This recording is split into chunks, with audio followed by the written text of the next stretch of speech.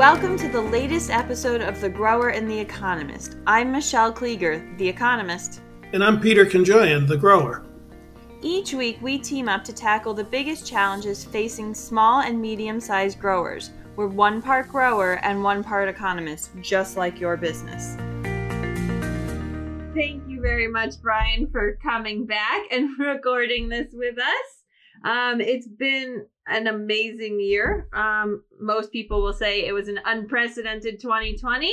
And we wanted to check back in and see how your experiments with the farmers market went and how you were able to get food to so many people and just where you think the future is for the farmers market and local food demand and consumption.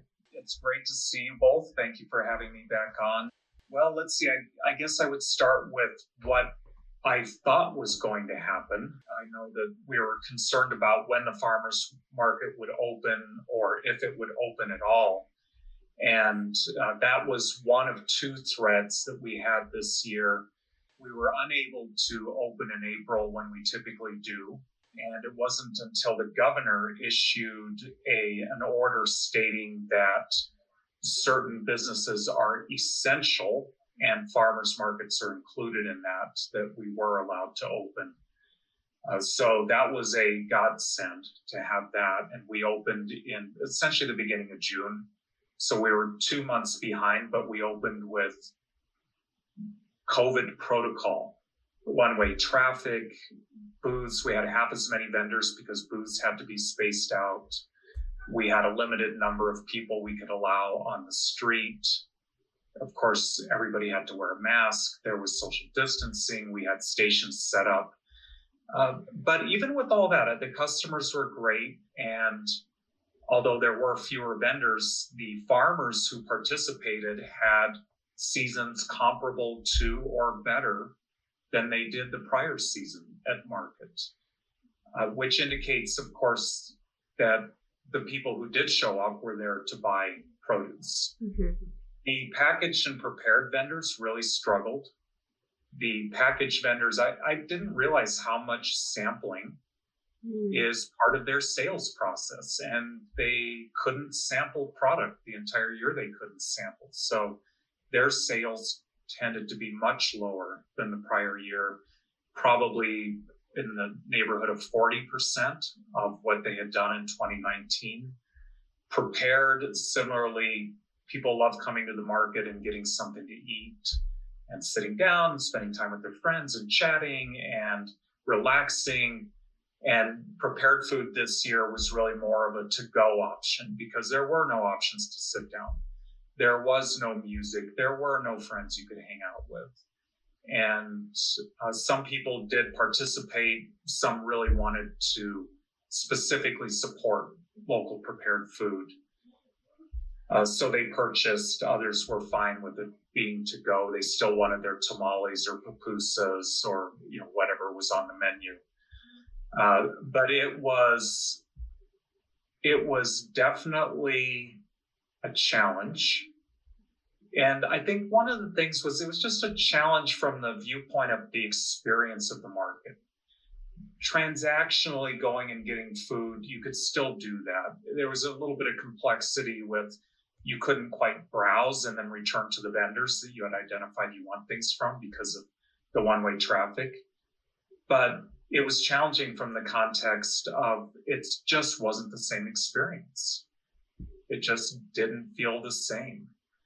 But I'm very grateful for our customers and vendors who stuck with us and made it happen. The component, I'm trying to remember when we last spoke, were we talking about curbside at that time? Yes, and drive-through, especially for some of the SNAP benefits. Yeah, so curbside was a long, steep learning curve. We're still doing it. It offered us an opportunity to engage with customers, not ending in December, but continuing through the winter and then into next season. The challenges with organizing people, organizing vendors, we experienced most of that in April and May. And by, I think, in June, we were renting a temporary facility. In July, we signed a lease on a warehouse. And so at that point, we purchased our first walk-in cooler, and then we purchased 2 more following pretty quickly. We purchased freezers, we purchased our first box trucks, and then additionally purchased a refrigerated box truck. We now have pallet rack shelving in the warehouse. We have, all kinds of equipment that I always wanted to have, like just a pallet jack. I feel like you should just always have a pallet jack because it's just so much fun to move stuff around. But we didn't have any need of it before, but now we have a couple of pallet jacks and all kinds of equipment to manage traffic. And we have really managed the flow well. I mean, there were times when we really were not delivering a good customer service experience because we had a delay in orders getting to cars, people had to wait. There are all kinds of issues. And now people pull up, there's usually no more than 3 cars in a line at any given time. And we time from the time somebody enters to the time they leave. And typically it's under 3 minutes to process a car and get their order to them. So I'm pleased that we've really been able to refine traffic. In terms of the food access, we had used the Google form to start, and we now have been able to transition some of that traffic to our actual local food marketplace ordering platform. So customers can indicate if they're going to use an incentive like SNAP, or if they're going to use just pay with the credit card. We did pretty well with our programs, our food access programs. I'm thinking off the top of my head, we did about 80,000 in SNAP and WIC transactions through the curbside. Still had a healthy amount going to the market because of the fact that it was easier to choose exactly what you wanted. But people really resonated. They really loved the curbside option, those who participated. It was safe, it was quick, it was easy. And because we were kind of aggregating from different farmers in the area, we were really able to offer the best produce we could find. My understanding is at some point last year there were grants or loans or something for the technology to do an electronic SNAP or EBT card that grocery stores had, but farmers markets didn't. Was that something that you guys were able to access, and did it improve usability? It would have improved usability dramatically, but no, we did not gain access to that. Farmers markets still do not have online EBT processing capabilities. And we've talked with various organizations about what do we need to do to move that forward. I have to say that in a year like COVID, it's probably not the best year to do some of the nice to haves when everybody's focusing on keeping the ship from burning down. So hopefully this year we'll get some traction on that. The new administration has a lot of focus on food access, and that may provide some of that federal support, whether it's political or financial, in order to make that kind of change. And Brian, you mentioned that this past year sounds like it was a big year in terms of warehouse, coolers, vehicles, etc. If we went back and there was no COVID last year, were those things, those capital expenditures on the organization's to-do list anyway? Not at all. Not in the short term, at least. We've talked long term about having a food hub, having a distribution point that served as an alternative channel to the direct-to-consumer channel that our growers currently, most of them, use. But the funding wasn't there. The political will wasn't there. It was one of those things we really wanted to do, and we were just going to kind of have to see when the right time was. So that is one of the silver linings to an otherwise very dark cloud. And that is that it provoked us to do something we've been talking about. And I think there's also a fair amount of, there was financial support, right? We were able to get some grants to help with some of these purchases. Many of them local, which we're very grateful for. The community was really helpful. But in addition to that, there's a fair amount of permission, I've realized, in an environment like COVID, meaning that we had a really imperfect solution. I mean, our coming out of the chute was at times an atrocity what was happening. But people were patient because we all knew that this wasn't something that we'd been planning for the last year and a half. And we've been, we didn't have all these consultants and figuring out traffic management plans. And we just did it. We basically just filled boxes and opened up the doors.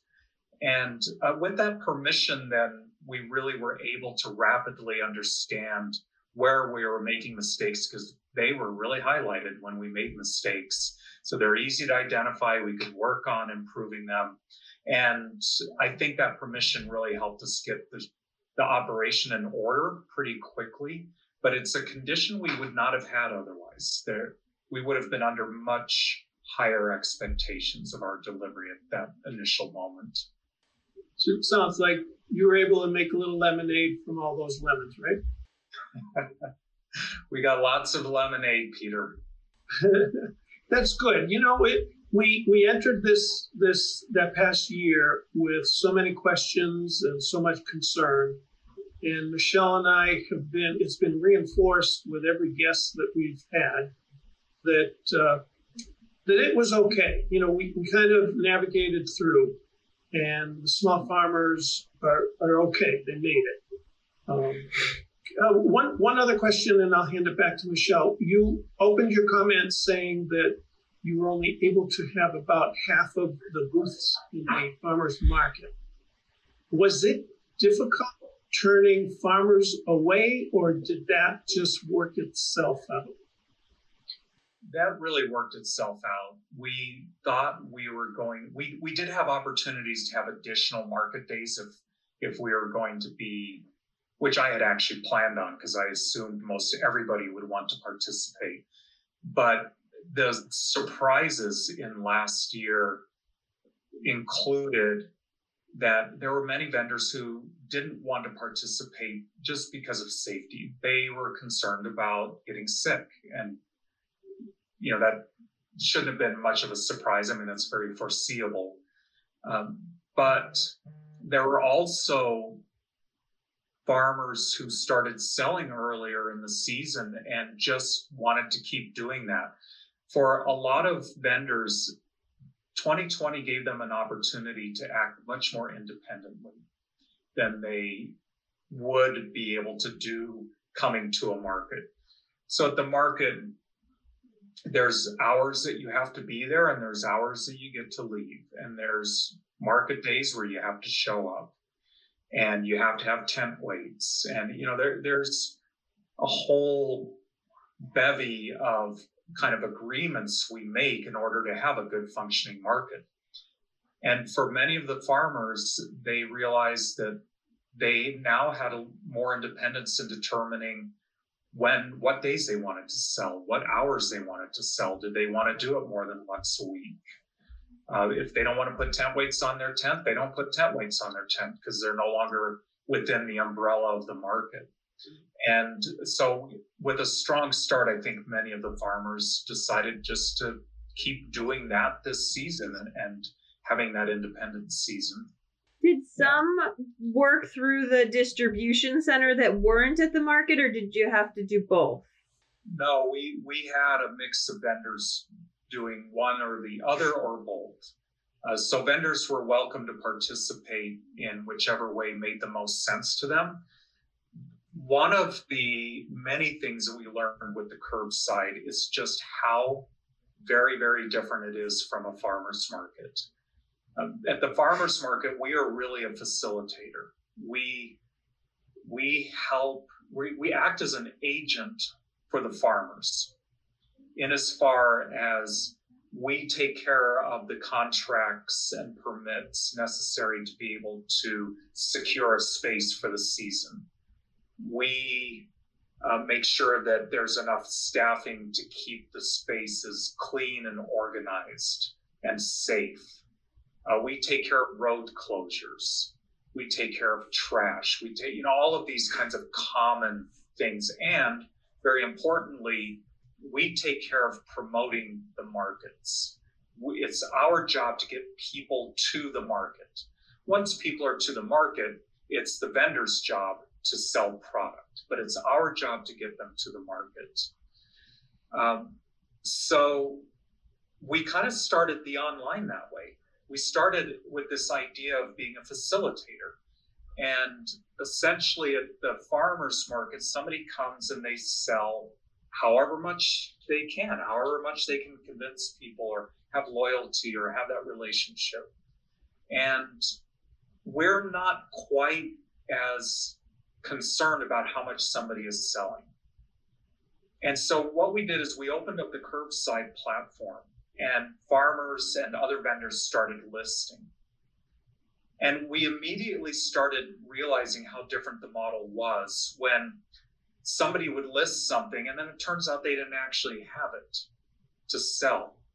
And now we have orders we've taken and we've confirmed orders and we've charged a customer for the order.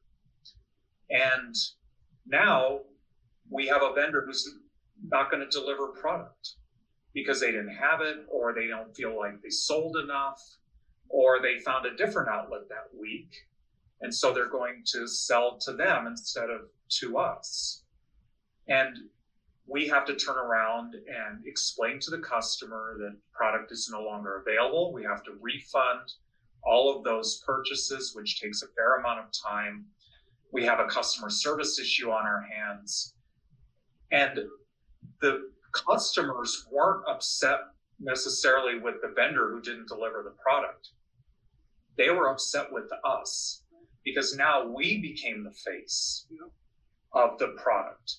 And we learned over time the same thing was true for quality. If the product didn't meet the vendor's, the customer's expectations, we're the ones who ended up on the sharp end of the stick with that in perception and financially. Or if the size wasn't what they expected. At the farmers market, you see what you're buying. And online, you can only see the picture and have an image of what you think you're going to be getting. And the image that most people had, or many people had, would be related to what they would expect to see at the grocery store. So we have all of these perceptions that are not matching if we aren't managing them directly. And that's where we really started to understand that you can't be a facilitator and have any efficiency or any success. Because in the midst of all that, if we're upsetting customers because people aren't delivering product that they agreed to sell but then didn't deliver, or people are upset because of the appearance or the size or whatever it is, there aren't sales happening. And I have fixed cost in making this happen. I have staffing, and I have warehouse space, and I have insurance, and I have trucks. And, it occurred pretty early on that we're not going to be successful if we can't control the interface between the product and the customer. So what we really ended up switching to is more of a wholesale model, where we would look at our entire mix of product and say, okay, here's what would really sell great right now. There's an abundance of green daikon radishes, and people love that. So let's get some of those on the platform. We'd approach the grower and say, would you be interested in selling? What's your pricing? Figure it all out, place an order. Now we have the risk of whether it's going to sell or not, but that's something that we're managing. And we're also putting those pictures online, which is such a little point, but it becomes so important because the amount of times a vendor would grab a stock photo from online for tomatoes or daikon radishes or cookies, and put it there. Now that's the customer's expectation. And then we're at fault for not fulfilling it.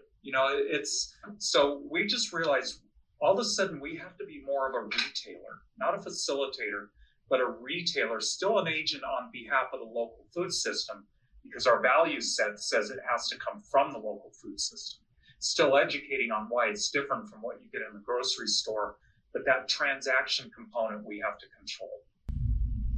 And has that forced you to change a bit in terms of shortening the time between announcing what's available in the customer booking an order, meaning instead of them booking and then you fill the order, you're purchasing the inventory, then announcing it? I don't know if I'm explaining that, but. So it's much more of a push process where we're buying produce in advance, we're making commitments, and then we're listing it online, and customers are deciding whether they want to purchase it or not. So the difference there, it's not terribly different. In the case of where the farmer was listing it or the vendor directly, the assumption is that, of course, if you're going to list something, you have it and you will deliver it. It's a contract. And with that assumption, the farmer is harvesting or knows they're going to harvest green daikon. And then, so they list them, and then we tell them how many they sold, and they deliver that. We put it in the boxes. So it's not terribly different, except the risk now has shifted entirely to us, because the farmer now has a guaranteed purchase from us, and we're taking the risk of whether we can sell it or not. So now, Brian, you're acting almost as Michelle and I have done episodes on controlling waste and shrinkage for a producer, for a farmer. And now you're in that realm where there's either a conscious decision to sell out so that you're not wasting anything, or how much are we going to buy so that we satisfy every customer and then tolerate throwing some out, or giving it to food bank. Michelle is in the process of teaching me about the principle of economics called marginal, and the value of that one next sale. So it all blends it together, Michelle, with what we've been discussing. And it's a real life situation where Brian and the farmers market have learned how to conduct business differently due to the pandemic, right? And you guys have been nimble enough and able to change enough. And like you say, you learn quickly from mistakes. That's really interesting, Brian, to hear the update. It's been interesting, for sure. And yeah, for the first time, we are dealing with issues like food waste, whether that's because there's actually spoilage or whether it's because there was a calcium deficiency in the soil, and so there are slight light areas on the surface of the fruit or the vegetable. It's particularly right now when we're really dealing with storage crops. We're learning a lot about the actual storage life of various crops, which could vary depending on growing method, but many people are not used to produce that's not perfect in visual appearance. And I really mean visually. I mean, we try to avoid ever selling anything that's starting to get soft, anything like that, or definitely has spoilage. But if it has the appearance of variation, it kind of freaks people out. And I think the markets haven't necessarily changed that from the grocery stores, because farmers tend to bring their best to the markets as well. Now they may vary in size, and there's more varieties, and I mean, they do vary in size and color, more naturally than what you find in the grocery store. But we have potatoes that right now, they've started to get these tiny little buds on them. They're virtually non-existent. And we get customers writing us saying I had to compost all my potatoes. So really, because they were inedible. It's this. We had a customer complaint about somebody received a pound of fresh onions, and one onion was like maybe 4 inches in height. They were kind of these elongated onions, like bulbs, and another one was like 2 inches in height. And the email was essentially like, "What's wrong with you?" That was the accusation from the customer, like, this is fraud. This is not okay. I'm being taken advantage of. And, I'm like, gosh, they're really good onions. I mean, once you chop them, you don't know what size they started out as. right. But it's just that expectation. I can't blame the person. It's totally unfamiliar. But for those complaints, are you also hearing the other side of the coin with the appreciation? Yes, absolutely. So many wonderful customers, and a lot of appreciation for the growers and our efforts to connect the growers and the customers. And some of the people who have been most vociferous in their dissatisfaction with the product they received have since become some of our most loyal customers, because we have embraced it as an opportunity to just talk a little bit more about what a local food system looks like and what are you getting in exchange for that. So it's just a real quick example. One of the reasons that food in the grocery store tends not to bud is because they irradiate it. So it doesn't. So you don't have little sprouts of growth. But fundamentally, these things they're units of energy. That's their job. And so, of course, they're going to grow in a natural environment. That's what they do. And so I think just helping people understand that this is actually a really good thing. It's kind of like, be glad when you find a worm in your corn, because it means that it hasn't been sprayed. Yes. So it's just that education. And then I used to take that a step further. There was a saying, what's worse than finding a worm in an apple? And it's finding half a worm in the apple. Unless you're a big fan of protein. Yeah. Yes, well said. Quick story on what you're describing with unsatisfied customers and that opportunity to turn them and flip them. For years, my dad in our garden center would refuse to refund any money if someone brought a big, expensive hanging basket back to us after they killed it, because his position was, it was fine when it left here, you did something to it. So as a youngster, I remember often customers storming out and leaving. As I ascended and became more of the voice of the business, what I heard at conferences from experts and marketers was, don't ever let them leave in a huff, replace the plant.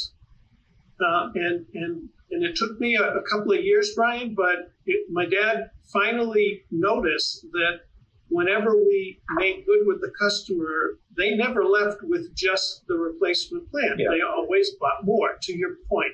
So, yes, and but we never want those few bad apples, so to speak, to ruin it for all those positive comments. You want to make yourself better and hear the complaints. But sometimes if you take them to heart too much, it can ruin your day, right? Oh, yeah. Yeah. There's been plenty of storming around, believe me. But we try to minimize it. It sounds like you've gone in a lot of directions between new equipment and new business models and new vendors. One of the things I've noticed is, especially as restaurants continue to struggle, that there are more restaurants selling either the prepared or the to-go at the farmers markets by us. Which is sort of another interesting intersection. So it feels, do you think that there'll be as much experimentation or as much, change this year? Or is it going to be more refining some of what happened last year? Well, for us, mostly refining, but continuing to try to innovate. We feel like the markets will eventually return to the events that we all know and love. And at that point, we will continue to get more customers back and most likely get more vendors back as well. Even some of those who have decided that, it might be better to do things independently. A lot of that's unproven for them, just as current path is for us. So I'm confident that the markets will kind of reset themselves, get back on their footing. Now, because of these grants and the opportunity we've been able to leverage, we do have this second distribution channel we can offer for the local food system. And the challenge is, how do we make sure it survives? How do we make sure it has a chance to actually become what it could become? So a lot of that is on marketing. We're realizing that, as a farmer's market, we didn't have to market quite the same way that retail outlets have to market. We weren't competing in the same way. We didn't have direct competition. We had indirect competition, which is the industrial food system as our indirect competition. But with an online and curbside delivery, now we're competing with Whole Foods, we're competing with Instacart, we're competing with all these pop-ups that saw the increase in interest in the local food system and started advertising that, they are doing delivery of local food, locally grown food. And when you probe a little bit deeper, that's not the case. There was a small percentage of product they would often offer that was locally grown, but the majority of it was not locally grown. But we're still competing with all that perception. So this year is really about us learning to be a more sophisticated marketer in regards to this curbside and seeing if we can't really grow that. And also in the idea of innovation, Peter, you were talking about, kind of seconds and waste and things like that. Well, waste, which I refer on to seconds. We're looking at building a very small commercial kitchen where we can take product from growers that is surplus, because we've started to realize there are a number of growers out there who actually do end up with surplus, and give them the opportunity to sell it at their highest value. But when that opportunity passes, be able to take it and see if we can't, for instance, cube root vegetables and create a roasted root vegetable mix that's bagged, cryovac, and then offer that online, and ultimately see if we can work our way with institutional customers. That's incredible. And one of the conversations that I continue to have with regional food systems or exploring and expanding that is the flexibility that growers need to capture some of that value. That, all of your tomatoes are going to come due, right, or be harvested within a few weeks or a short period. And then you need a way to sell those. You need a way to sell your either seconds or, something that is not going to be the highest quality. And then you need something to do with it next. So is it turning it into sauce? Is it turning it into salsa? Is it, and how do you get those regional assets where somebody could bottle or can, and that is that diversity of products, that ability to, if the price of tomatoes is low, save them and do something else with them to make money later. All of those pieces are so important in getting a farm to be profitable that it's amazing to hear that you are able to be that nexus right now and sort of pull farms together and give access. Because I think that's really a question. What is the right model? Because not everybody that you work with is going to invest in the refrigerated truck or the bottler. Mm-hmm. Not everybody wants to do a co-op model, and then managing that co-op, if everybody wants the same equipment on the same day, is a challenge. So I'm really excited by that work, because I do think it's a huge piece in getting us to a place where farms are profitable or regional food systems function better. I'm excited by it as well. It's so much, I think, of what has to happen in the food system is de-risking innovation for farmers. And this is our, one thing we've learned to do is just kind of be scrappy entrepreneurs. So figure out how to run a small pilot, just an experiment, learn from it and try to build on it. And this gives us the opportunity for that in this area of processing. We did, in fact, apply for the local state of Colorado grant for infrastructure. Whether we'll get it or not, I don't know, but it would be wonderful just in terms of helping with, buying a RoboCoo processor that dices as well as slices, dices, and all of the other things, and a small countertop flash freezer, and just little things that we can just experiment with.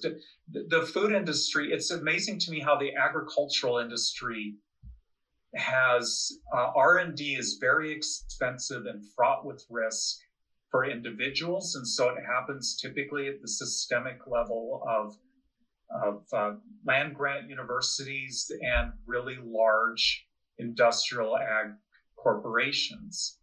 And if we can figure out a way to just make it a little bit easier for local growers to experiment, I think it would yield tremendous gains in the local food system. You just hit on a real important point that we've covered in many episodes, Brian, and how growers can run trials, do their experimenting to make good business decisions. Hey, perhaps you guys have tossed this idea around, but as you're describing the customer complaint about an onion that doesn't look right, there are all kinds of exciting opportunities to have a display booth with taste testing, and perhaps there are 2 crates of tomatoes, one heirloom that has all weird shapes, the other's perfectly beautiful but doesn't taste as well, and say these 2 sauces were made identically, the only difference is these 2 tomatoes, which tastes better. There's all kinds of educational opportunities there. Yeah, there absolutely are, and provided that we have the means to engage some of those, it is one of the exciting frontiers. I think just real quickly along those same lines, one of the things that we're looking at is can we lead an effort or be part of an effort in this area to have collective messaging around the local food system. The challenges of educating a customer on, like our organization, we spend money posting and doing ads and publishing, whatever it is, to communicate the value of a locally grown heirloom tomato versus that Florida number 2 that arrived on the truck, totally green. And it's harder when everybody in that food chain isn't using similar terms, isn't identifying similar messaging points. We're kind of talking past each other all the time. And the customer is hearing little snippets, but not ever really something that's cohesive. And I think that's something we're very interested in is there an opportunity for kind of like a collective, larger than the market, collective of the local food system that can agree on, here's the top 6 messaging points that support all of the work we do or the work that all of us are engaged in. And let's make sure in our social media posts that we're hitting on at least one of those points, just to have better communication. It's hard to have a lot of people talking into the dark. Brian, it's an excellent point. And after being long in the tooth as I am over my career, this has been a continuous challenge, one that we don't get frustrated over as much as we need to stay motivated, whether it's grades and standards or consumer education. That's all the carrot dangling out in front of us. So it's nice to hear that those conversations are taking place. I can share with you from 20 years ago how the the floriculture industry just wasn't ready to do a got milk program for cut roses, and all that business went to Central and South America. So we were too independent amongst ourselves to come together. But to hear you say that those are the things you're thinking about is encouraging. So go for it. As we wind down, guys, Michelle knows I have a burning question, Brian, from the day you joined us back in the spring. And that is, I'd like the two of you to kind of update me and our listeners. What struck me like a knife in that first conversation was learning from both of you that locally grown food contribution to agriculture was only 3%. And during our conversation, you guys left me with if we could double it, if we could triple it, if we could get it to 10%, that's huge. So for months, Michelle's been hearing me either complain or moan about it or say, why can't it be higher? So please, are we denting the number? Are we growing it? What's your sense? Michelle, I think you were included in that question. Do you have a sense? So I would say that I do think that a big way to move the needle is with that electronic SNAP purchases at the markets. And I have seen some adoption, and just the interviews with the farmers that are able to accept it and the growth that they've seen by that one switch is huge. So I personally think that if we could get people that are low income and have government supports for food able to purchase from the local food system, that opens a big pile of money and resources that hasn't been there before, and there seems to be interest. So I definitely think that that's one place that the conversation could go, and that would benefit. And then I think it'll be interesting to see how the numbers turn out this year.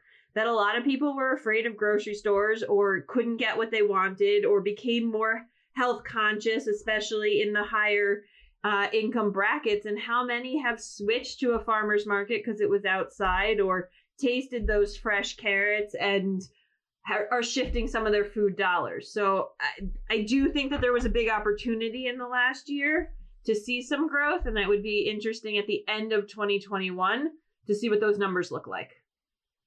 I don't think we've made a dent in that so far. However, I am bullish on the future opportunities and some of the things that I think are going to drive that. And I completely agree that food access, I think, is one of the keys to invigorating local food systems. And part of that is not just the potential dollars that are flowing, but it completely changes in some cases the demographics of who are engaging with the local food system. And I think as you get more types of people, different income levels, different ethnicities, you normalize it. And when you normalize it, it becomes safer to those who, it feels safer to those who aren't familiar with it, don't consider themselves advocates, that it's only for the passionate. It just makes it a little bit easier, I think, emotionally to access. The other things that I see that are unique to what happened in 2020, one is because, as Michelle mentioned, the scarcity in the grocery store, issues of community resilience are a little more top of mind for community governments and people living in those communities. And a food system is, of course, a critical component of community resilience. The environmental conversation with the fires that were happening and the flooding, the hurricanes, tropical storms, understanding two things. One is the potential for carbon sequestration, which I think there's a lot of hope. I don't know if we're really quite understanding how large that potential is, but there's a lot of hope. And also the very known impacts of having biodiversity and healthy soil and clean water. Most local food systems pay much more attention to those attributes than I think the industrial food system does, because they're able to communicate the value to the customer, and the customer is willing to pay a little bit more for it. And then finally, the racial equity crisis that we're having and the conversation around that. And there's a lot of understanding that people who are working or have been working in areas of racial equity very much understand the connection to food equity. And that gives me particular hope from the federal level, because we're seeing programs introduced that are looking at possibilities for agricultural land redistribution or specific local food system efforts in food access. What I see there is generally the potential for more financial support and more political support in trying to do better, trying to move that needle a little bit. And I think it'll actually come to bear some fruit. We just I feel a little sense of urgency that we have to generate some outcomes, some beneficial outcomes, while attention is on it, because otherwise we all know what happens. We're just going to get distracted with something else and go back to the grocery store. Well, one area here that is growing nationally, where the urban food desert, we're beginning to address it with urban greenhouses. And you get stories, there's a major facility in Cleveland. I just read a story in Kentucky of some, not in the urban area, but large greenhouse ranges for tomato production. So when I see that, guys, because greenhouse is my world, and I'm seeing more and more fellow ornamental crop growers shifting over to edible crops, that's the part of me that isn't accepting the answer I keep hearing from you guys as the experts. I know I'm the idealist in thinking of it, but I refuse to accept that over time we're not going to be able to produce a significant amount of our food locally, whether it's greenhouse or farm. So thank you both for, again, resetting my feet on the ground. But I hope reciprocally I'm able to lift yours up off the ground a little bit and say, gee, let's hope, let's try, let's get a little bit more than 3%. And I'm not saying you guys don't want to increase it and expand. I'm not saying that at all. It's part of the question, Peter, I think lies in this what is art type question that is framed as what is local. So really, when I say 3%, that's our hyper-local food system. When you look at a food shed or a food region, it may be higher. I think that all of the capacity is there. That's a matter of changing the intended outcome to be one of a food system, not an economic system. I think that a lot of the reason we don't have a greater percentage of local consumption is because the vast majority of agriculture is involved in an economic system, and the food part of it is somewhat secondary. It's secondary to the purchase part of it. Well, Brian, as our second visit from you, I learned a lot. And I want to thank you. You're able to see these challenges from an altitude of 30,000 feet. I'm more at 5,000 feet, I'm still under the clouds. It's so refreshing to hear your vision, your experience, how you're marrying the two together. So on a personal level, thank you for taking time to join us, return, and share some of your experiences with us. And Michelle, I'll let you finish it up. Well, any final thoughts? Again, I also found this conversation fascinating and useful, and it's incredible just to hear how much you've changed in the last few months. It has, it's been incredible to be part of it, and thank you for the opportunity. It's, as usual, you're always very generous. I appreciate that. You're good for my ego. Well, I might come to you. You don't you say too many smart things, and I might be following up on how to model that, being able to have that desktop dryer and the warehouse and all of that, and being this center, this nexus for local food, because just getting those assets together and helping the farmers use them and connecting with the growers, connecting with the customers, you have a lot on your plate for sure. So, well, we're happy to share, and in fact, we're working with the Farmers Market Coalition to develop more of a formalized data sharing arrangement with them on these experiments that we do. So if other people do the same, then maybe we can have some collective learning and figure out how to help the industry. The one thing that will always be on my mind, particularly after a year like 2020, is to what extent can we have a lot of independent businesses doing what they do in their own way and how they do it, and to what extent does there really need to be a community of common understanding in order to make this work? And I think that's one of the questions that will be tested over the next few years. Well, we wish you luck with the question and testing. And again, best of luck to you and your members and farmers this next season. And thank you for taking the time, Brian. Thank you, Peter, and thank you, Michelle.